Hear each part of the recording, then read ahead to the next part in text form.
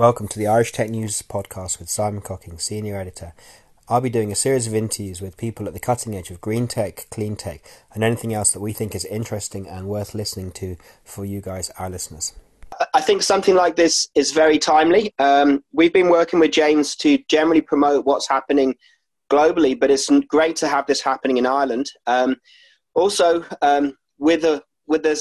wave of digital rural hubs happening, and we went to visit the one in Spiddal in February, and Cape Clear is due to have one. And so basically you've got these very large ones like the Ludgate and WeWork, the one in Republic of Work in Cork, and then the one in Dublin, and then you've got these small satellite ones, many of which are on islands. So this is a fantastic opportunity, and so we're in a kind of COVID corona context, but at the same time, not all businesses have lost money during this period, and some businesses have done very well, or thrived, or found a new way to do business. And for places like here, I think it's an interesting time. And if we can break the concept that the only way to make a living on islands is farming and fishing, and to look at renewables, recyclable and green power, wind and solar, and then also with a good dose of connectivity.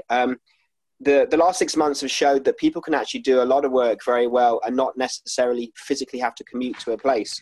And that could be really positive and liberating in terms of recalibrating the decisions that people make about where they choose to live in order to get the right quality of life-work balance.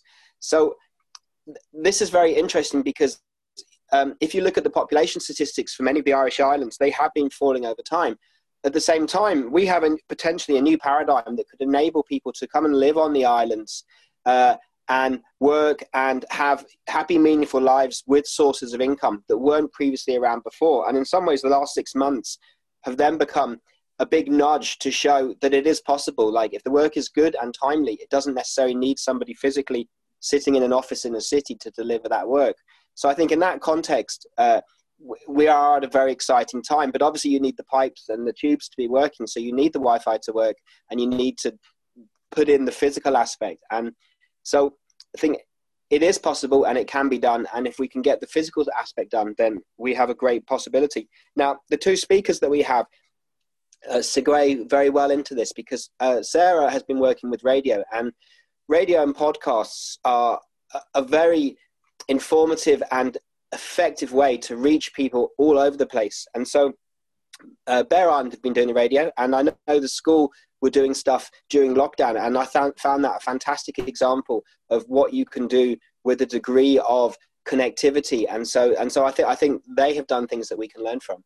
And then since then, Cape and Sherkin have begun doing a radio show as well, and this can be heard both here and on the mainland. And in many ways, this starts to even remind people that the islands are here, people are still here, people are still doing things. And the programming of the radio shows has been very creative, because in 90 minutes, if you do a little bit on many things, it reaches a wide range of people. And if you don't like one bit, it's like, you don't like that song, wait for the next song. And I think it's been a very powerful way to reach a wider audience. And then what's been happening is the content has been distilled into podcasts. And again, this touches slightly on the second speaker too. We have the data to show us that it's being listened to. The third most popular city this week for one day was Sao Paulo. So on one hand, you start scratching your head and going, are there loads of Brazilians planning to move to West Cork? But either way, it shows that you can reach a far wider audience than you were able to before. And therefore, Cape, for example, has been doing a series of profiles, and no one person is expected to know or have the answer to everything.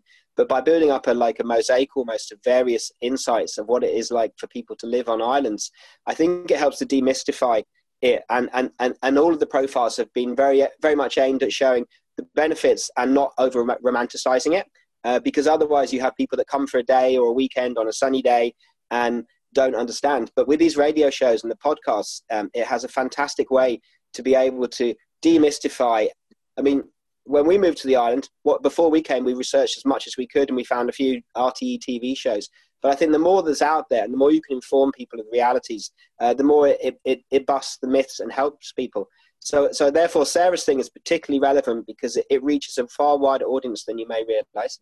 And then similarly with Brendan, I think, one, it's the data that helps us to know this, and we can definitively say we know where it's reaching because we can see, and therefore you can articulate, because people will say, oh, your radio show is only reaching the west end of the island, and we can say no, it's having a global reach, and therefore it's like today, it promotes a wider conversation.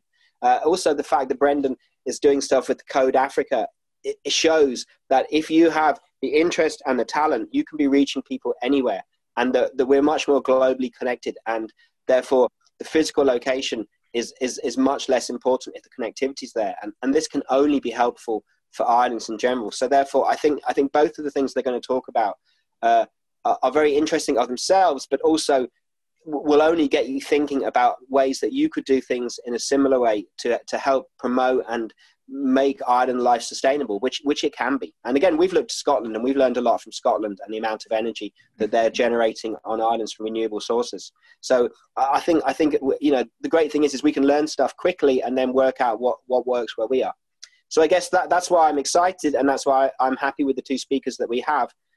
So I'm going to hand over to you to get them to speak, and then I know we have time if people want to ask questions as well. So that's my thoughts on it so far. Thank you.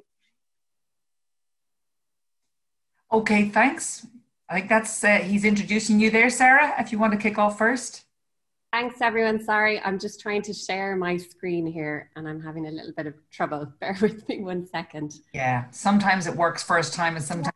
Yeah, it was working fine, and all of a sudden it's just frozen on me. So bear with me 1 second. But maybe while I'm waiting to do that, so Simon, you mentioned some of the things I'm going to talk about today, and I'm going to talk about a project called the Grassroots Radio Project, which seeks to lower the barriers for communities to have a community radio.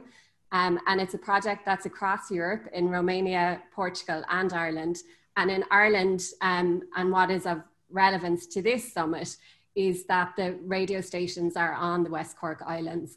So Bere Island is a project partner, and Cape Clear and Sherkin Island have also been engaged. Now, if you can bear with me 1 second, I'm just going to try and share my screen.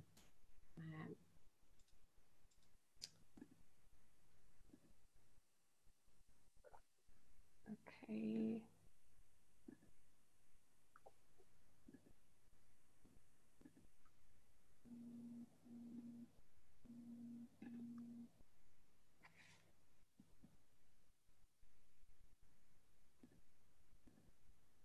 Okay, can everyone see that?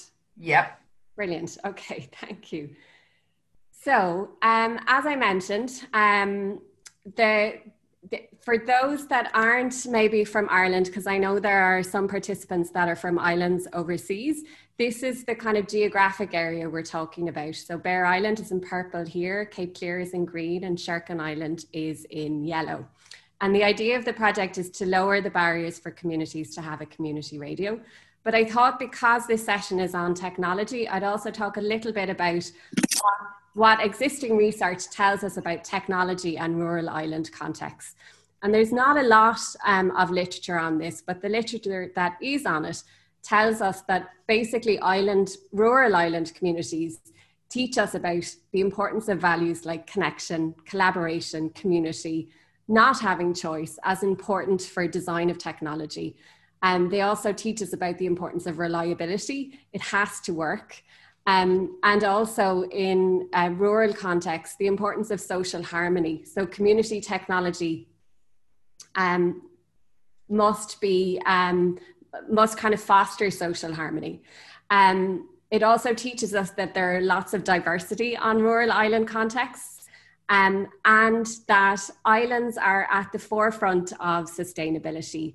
Rural island contexts, as Simon said, populations have been declining for a long time, and the fear of depopulation is very real and something that everyone on islands, including those involved in technology, fight against. And we can learn a lot from islands about how to become sustainable and face some of the major challenges as a globe we're facing now with climate change.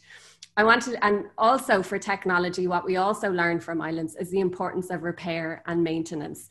So technology has to work, and if it doesn't, and if it breaks down, people have to know how to maintain it and how to repair it. So in terms of In terms of our radio project, I'm going to talk specifically about Bere Island today and how they have used the project to foster connections. So if you can see on this map, it's a map of Bere Island in the middle and the mainland areas surrounding it. And with radio technology, the water carries FM really, really well. So Bere Island are able to broadcast from the middle of the bay, but speak to surrounding rural communities. And they've kind of created a platform that rural communities across the mainland area can also use. And I'm going to give you 2 quotes from some recent research we did with listeners. One said that the most important thing for them about the radio was being able to connect with people from home, while at the same time, the radio is connecting with people from home, living beyond home. So just as Simon talked about people in Sao Paulo listening to podcasts from Cape Clear, similarly in Bere Island, members of the diaspora that live anywhere from Argentina to Russia can listen in and kind of maintain their connection with the community.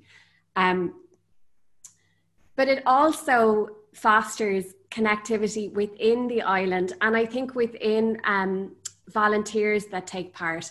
So this is Eileen, who is one of the primary volunteers and presenters on the radio.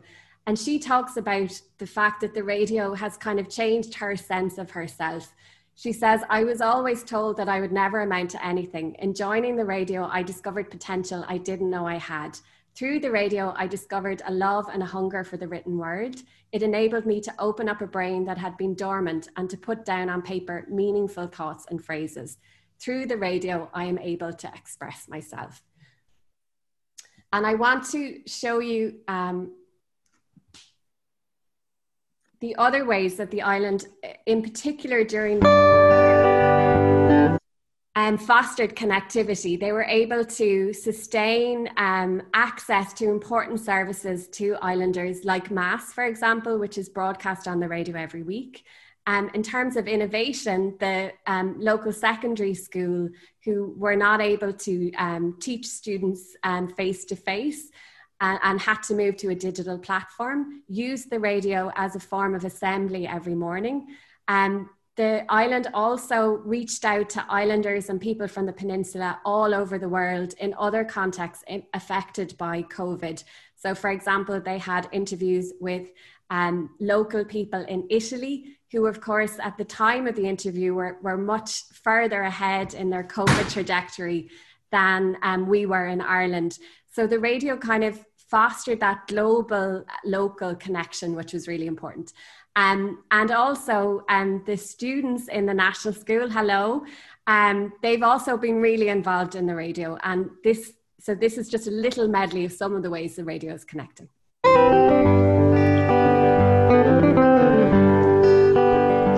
You're all very welcome this morning. Our Mass is being broadcast on Bere Island Community Radio. We send greetings and blessings to those in our communities who are with us this morning through the radio, and also to our extended family members, wherever they may be throughout the world. Good morning to everyone, students, parents, guardians, and members of the wider community. It's another lovely, bright morning, and a great one again for you to get outside for your daily walk, jog, or run. We have plenty of students who play musical instruments or sing. If you would like to contribute for 2 minutes on a morning this week, we would love to hear from you. Waking up to kiss you and nobody's there. Smell of your perfume still stuck in the air. Hi, this is Upton and Michael from Scoville and Aoife. We looked at the machinery section of the Farmer's Journal. There is a new Manitou 1650 or skid steer. New Zealand is the furthest away point in the world from Ireland. I think you're directly opposite us in the globe, so. Yeah, we should start digging. We'll get there eventually, won't we? Yeah, that's it, yeah. So yesterday, New Zealand was the first country to get parking back again after COVID-19. So how did that go? Dr. Fiona will have advice on our health in general, but also on our well-being. Things are starting to get back to normal now again anyway, thank God. The usual health issues are coming back into us, so that's quite positive. Bere Island Community Radio 106.9 100.1 FM. Lovely. So yeah, just to wrap up, so there's some of the ways that the island is using technology for the radio to connect. I also forgot to mention in COVID, what was very important was kind of local voices. So Dominic Hallahan, who I think is on the call today, interviewed the local doctor who gave public health information as it was being delivered to the community and explained it to them. And I'll leave you with just some other pictures of how they're connecting. So Cape Clear Island, Sherkin Island and Bere Island are all now kind of sharing, learning, sharing content to a certain extent. And here's some pictures of a recent training on Cape Clear Island with Bere Island and Sherkin Island.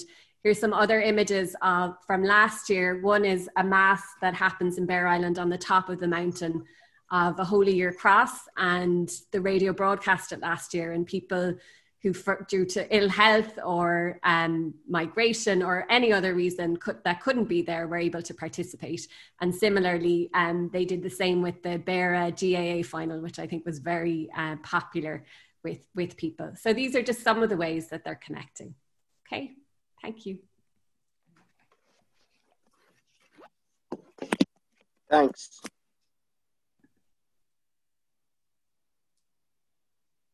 So now we have Brendan, yeah? Is Brendan ready? Yeah, I hope so. Now I'll just have some backdrop on my screen here, if you just bear with me for a second. While you're waiting for that to come, and just a personal thanks to Sarah. That was absolutely amazing. Lovely to see those images, and they were lovely little sound bites as well. As an ex-broadcaster, and actually I've done training in community radio. I've done training locally here for community radio stations. Fascinating to see that quality and to see how well you've applied it. Sorry, Brendan, I'll shut up now and let you go. Oh, no, you're fine, you're fine. Right. Yeah. Can I just say one thing? Because I just wanted to thank Mark Costigan, who works with the radio station, and he put together that medley. So I don't want to take credit for it. That's from Mark. Okay.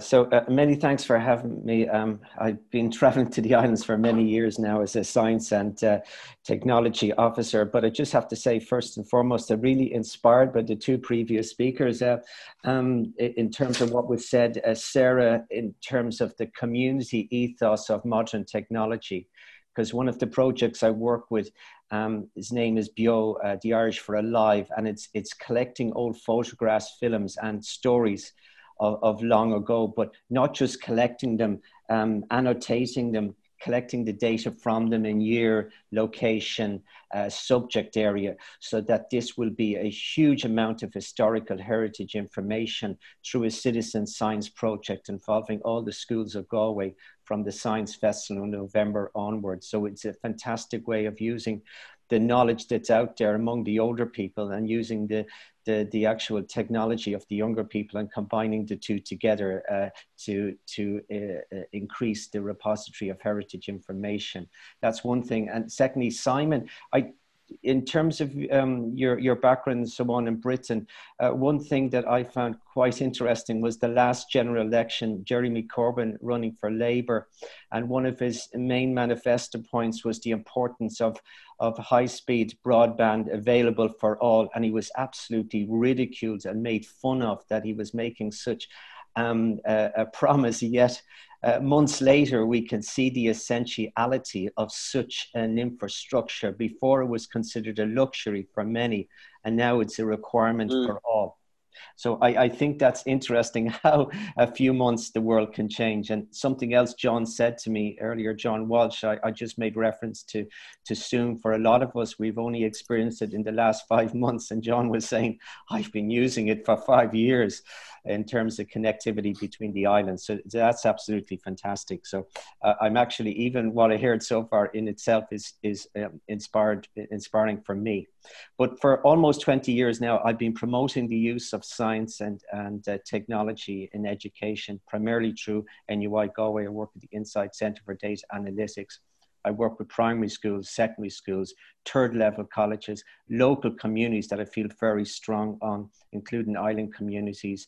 We have a fairly strong social inclusion ethos. So I helped set up what was then called many years ago internet cafes in 6 different direct provision centres across the west coast of Ireland. It was an opportunity for people from all over the world to connect into their communities back home. And a lot of these people had to leave war zones, violence and racism to come to Ireland. And one of my greatest memories is 10 years ago, watching a community from Iraq sit down and have coffee at 11 o'clock every Friday morning with their family, which is a tradition they had in their own country. But this time the family was across 4 different countries, and they were using the power of then Skype to bring people together. And before I actually came to do this back to Ireland, I had spent 3 years living in Iceland. So Island community is very much part of my own life. So when I first started off 20 years ago doing science and technology, it was to introduce science into the primary school curriculum as part of a government program. Science was taken out of the primary school curriculum in the 1920s to make way for the Irish language. And at the time, the Department of Education in Ireland said, okay, we have to bring in the language, our native language, and rightly so. So something has to give. And they felt, okay, science, they don't really need it at primary school level. So I was involved from 2000 to 2004, helping introduce science into primary schools again. And what we did in a pilot scheme with 36 schools in Galway, including quite a few schools in Connemara, was to upskill them in the use of internet, making films. And when you produce a film, as many people here would know, it involves a lot of different skill sets, presentation, language, and technology and so forth, bringing them all together. So we always believe that all science is local, and to look at what's around you and to look at the science of it and turning it into a film that can be used by people all over the country. And interestingly enough, we're re-showing those films from 20 years ago from 2000, 2004 at the Science Festival this year. But when it started off, as I say, broadband was a dial-in modem, and it was so slow you could go start it off and go off for lunch and come back, and then and only then would your connection be successful. But since 2005, one of my key focuses, or 2015, sorry, has been on Africa Code Week. It's an initiative set up by the German company SAP, and we have a presence now in all countries across Africa, all 54 countries. And the idea of Africa Code Week, the name says a week, but it's not. It's right throughout the whole year. It's an all year round program to upskill the continent in digital literacy, especially in the area of coding. So whether you're in Botswana, a rural community, whether you're in a township in South Africa, or a big city like Cairo in Egypt, what we want to do is teach young people the skills that they need for the future. Education has been traditionally comprising of 3 pillars. One is the reading and writing, and the third is the actual maths. There is a 4th pillar now, is the ability to code, not just be digital users for our young people, but to be digital creators. And I also spend a lot of time teaching as well similar programs in the Middle East, particularly in refugee camps. So if you want to experience isolation, go to a place like Al-Satari with approximately 60,000 people living in a very small area just on the Syrian border within Jordan. But over my long life, I'm well in my 60s now, I have witnessed the increased movement of populations to large cities, increasing urbanization and depopulation, not just of islands, but also of rural communities. And in the last 5-6 years, I've seen a number of schools in Galway County close. And when a school closes, a community, unfortunately, on the mainland can die, because the school is the last repository for many within a community. In the old days in a rural community, people used to go to the same church, have the same economic involvement in many ways, farming, and they would share so much. But all of those, because of urbanization and suburban growth, that has been lost. And the last repository for a community in many cases is a school. So it saddens me to see so many schools actually closing over the last few years. So for thousands of years, small island communities have traditionally been largely sustainable, based around the fishing economy.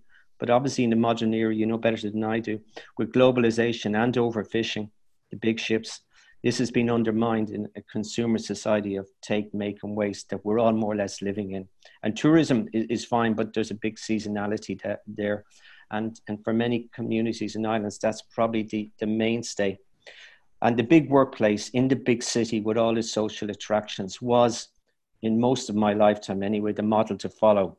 And I can see huge growth, particularly in places like Africa and the Middle East and mega cities. And this trend and way of life seemed totally unstoppable. It was one-way traffic of people moving from the islands, from the rural into the big cities, and it became a slow death for many communities.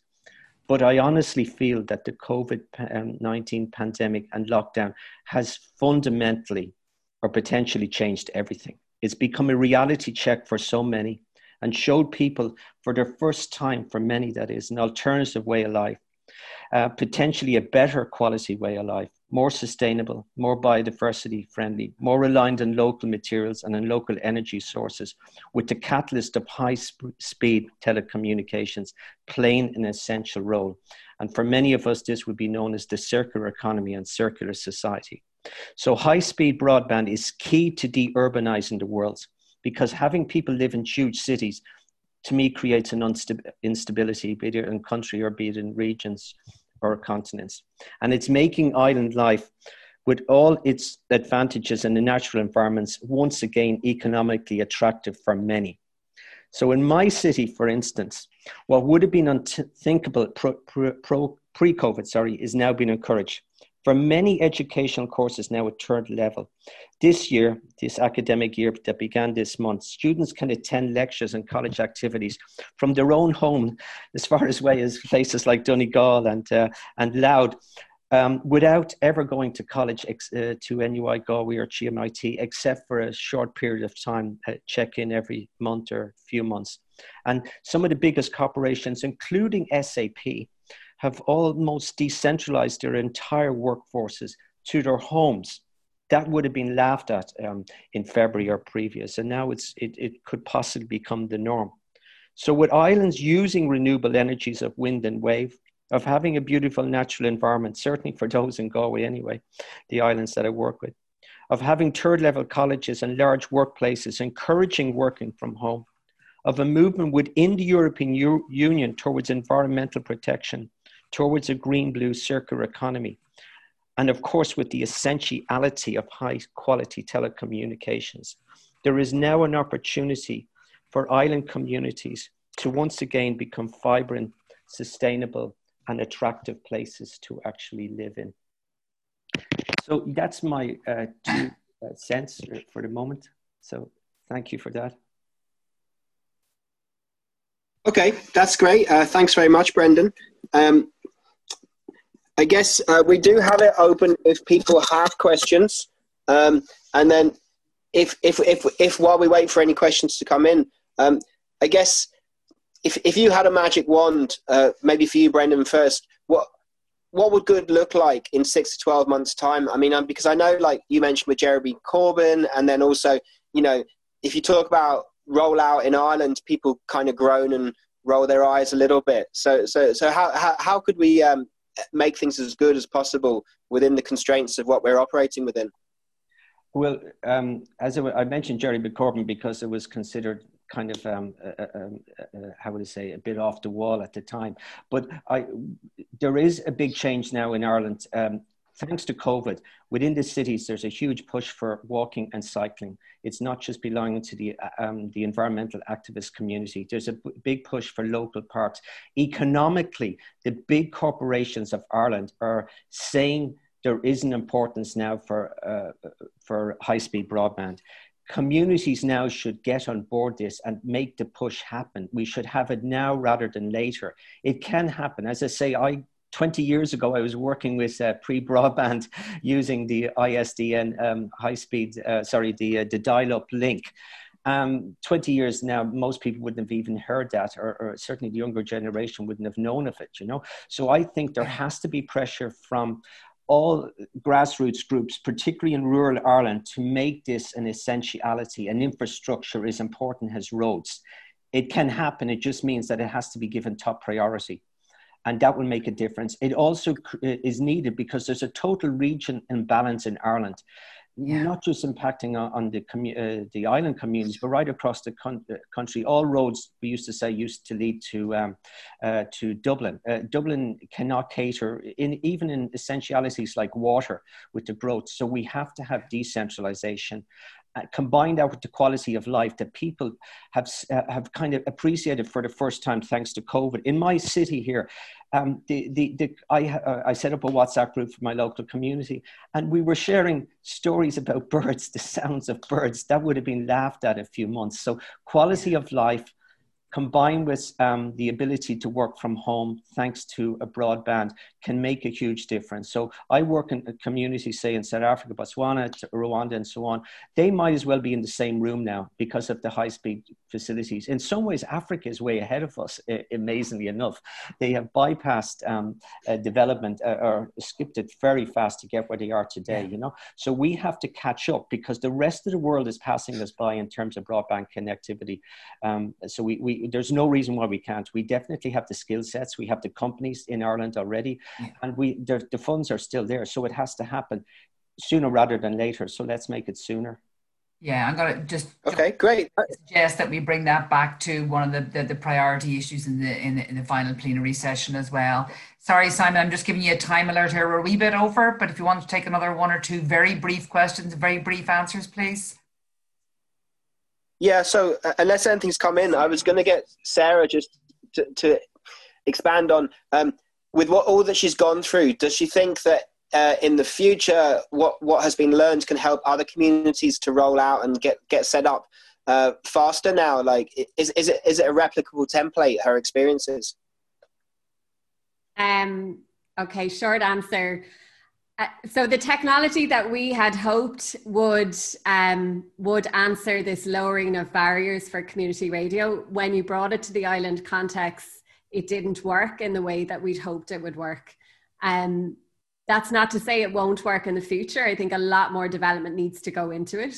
But I think what the islands are using at the moment definitely is replicable. So we're using a software called MayorList for scheduling. Bere Island kind of discovered this piece of kit called a Roadcaster, which really makes podcasting quite easy to use, and volunteers have found it very user-friendly. And the two combined together seem to work pretty well. So I think by the end of the project, definitely we'll have an idea of what is replicable. Great. Yeah, just a very brief second question, if you don't mind, Sarah, just sort of again the same approach in terms of a template, because I would have been involved in training at the local community radio station here for a number of years. Is there a model you use for training people, you know, how to put a program together, all that sort of stuff? No, and I think that was a massive oversight, and it's something that we're kind of reaching out to the Community Radio Association of Ireland, and we've had one of their trainers in recently. Bere Island had one of them looking at presenting. They were looking at governance issues on Cape and Sherkin and providing support around that.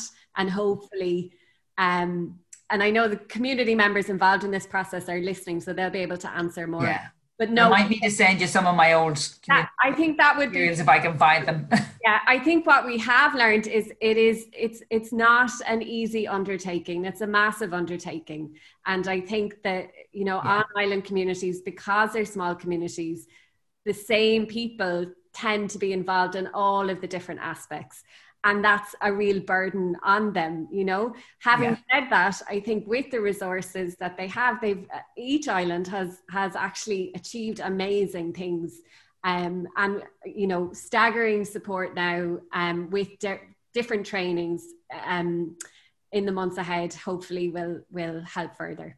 Brilliant. But that would be great. We should definitely link in. Yeah. Thanks a million to Simon for chairing that session, and to Sarah and Brenton for contributing. I'm moving us along swiftly here because I'm just keeping an eye on the clock here. And the next session that we're going to is, before we go to the next session, we have a flash presentation on what it means to be an islander from Rhoda Twombly, whom we've already met from Comhdháil Oileáin, hÉireann.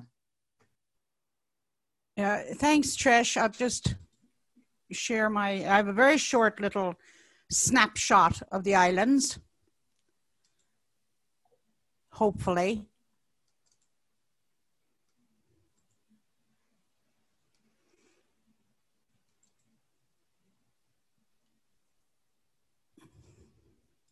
Okay, everybody see that? Yep. Okie dokie. Rhoda? Let's see. Everyone needs a sense of place, a sense of home. And for Islanders, the very physicality of our surroundings and the closeness of community and family is stamped on our psyche and is a huge part of what we are. Islanders tend to love their independence, but also realize more and more the importance of method and civic contribution. Innovation, the necessary adapting of ideas and engineering to suit island life has always been a part of the Islanders' toolkit. But still, traditions and crafts are very much a part of island life. Multitasking, as Simon mentioned, is commonly a requirement of successful island living. And so Islanders may have many or several feathers in their cap, not only fishing and farming, but IT, crafting, construction, writing, all the arts, pretty much anything. You name it. At the same time, Islanders are very much aware of the importance of preparedness and mindful of that stretch of water between them and medical help. And Islanders are keenly aware of challenges to our sustainability and try to work with county councils, national government, and European structures for answers and action. In these times of COVID, our face-to-face networking is on pause, but we have several platforms to exchange ideas.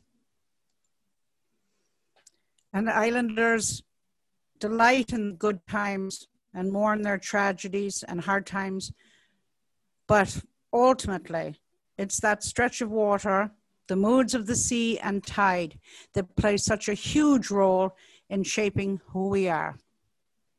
Thank you. It was absolutely beautiful, Rhoda. Well, thank you. Absolutely lovely. Thank you so much for sharing that one. Really, I'm beginning to feel now that I should have had a bit of music going in the background, but I'd have to ring up John to hook me into Bere Island Radio and have a bit of mood music going on. No bother, Rhoda. Anytime. Right. Thanks a million. We hope you enjoyed that podcast, and we will be bringing you more across as diverse and interesting a range of stories as we can find. You're welcome to reach out to us on Twitter, LinkedIn, or by email, and give us any feedback and let us know what you'd like us to cover in the future. Thanks, and keep listening.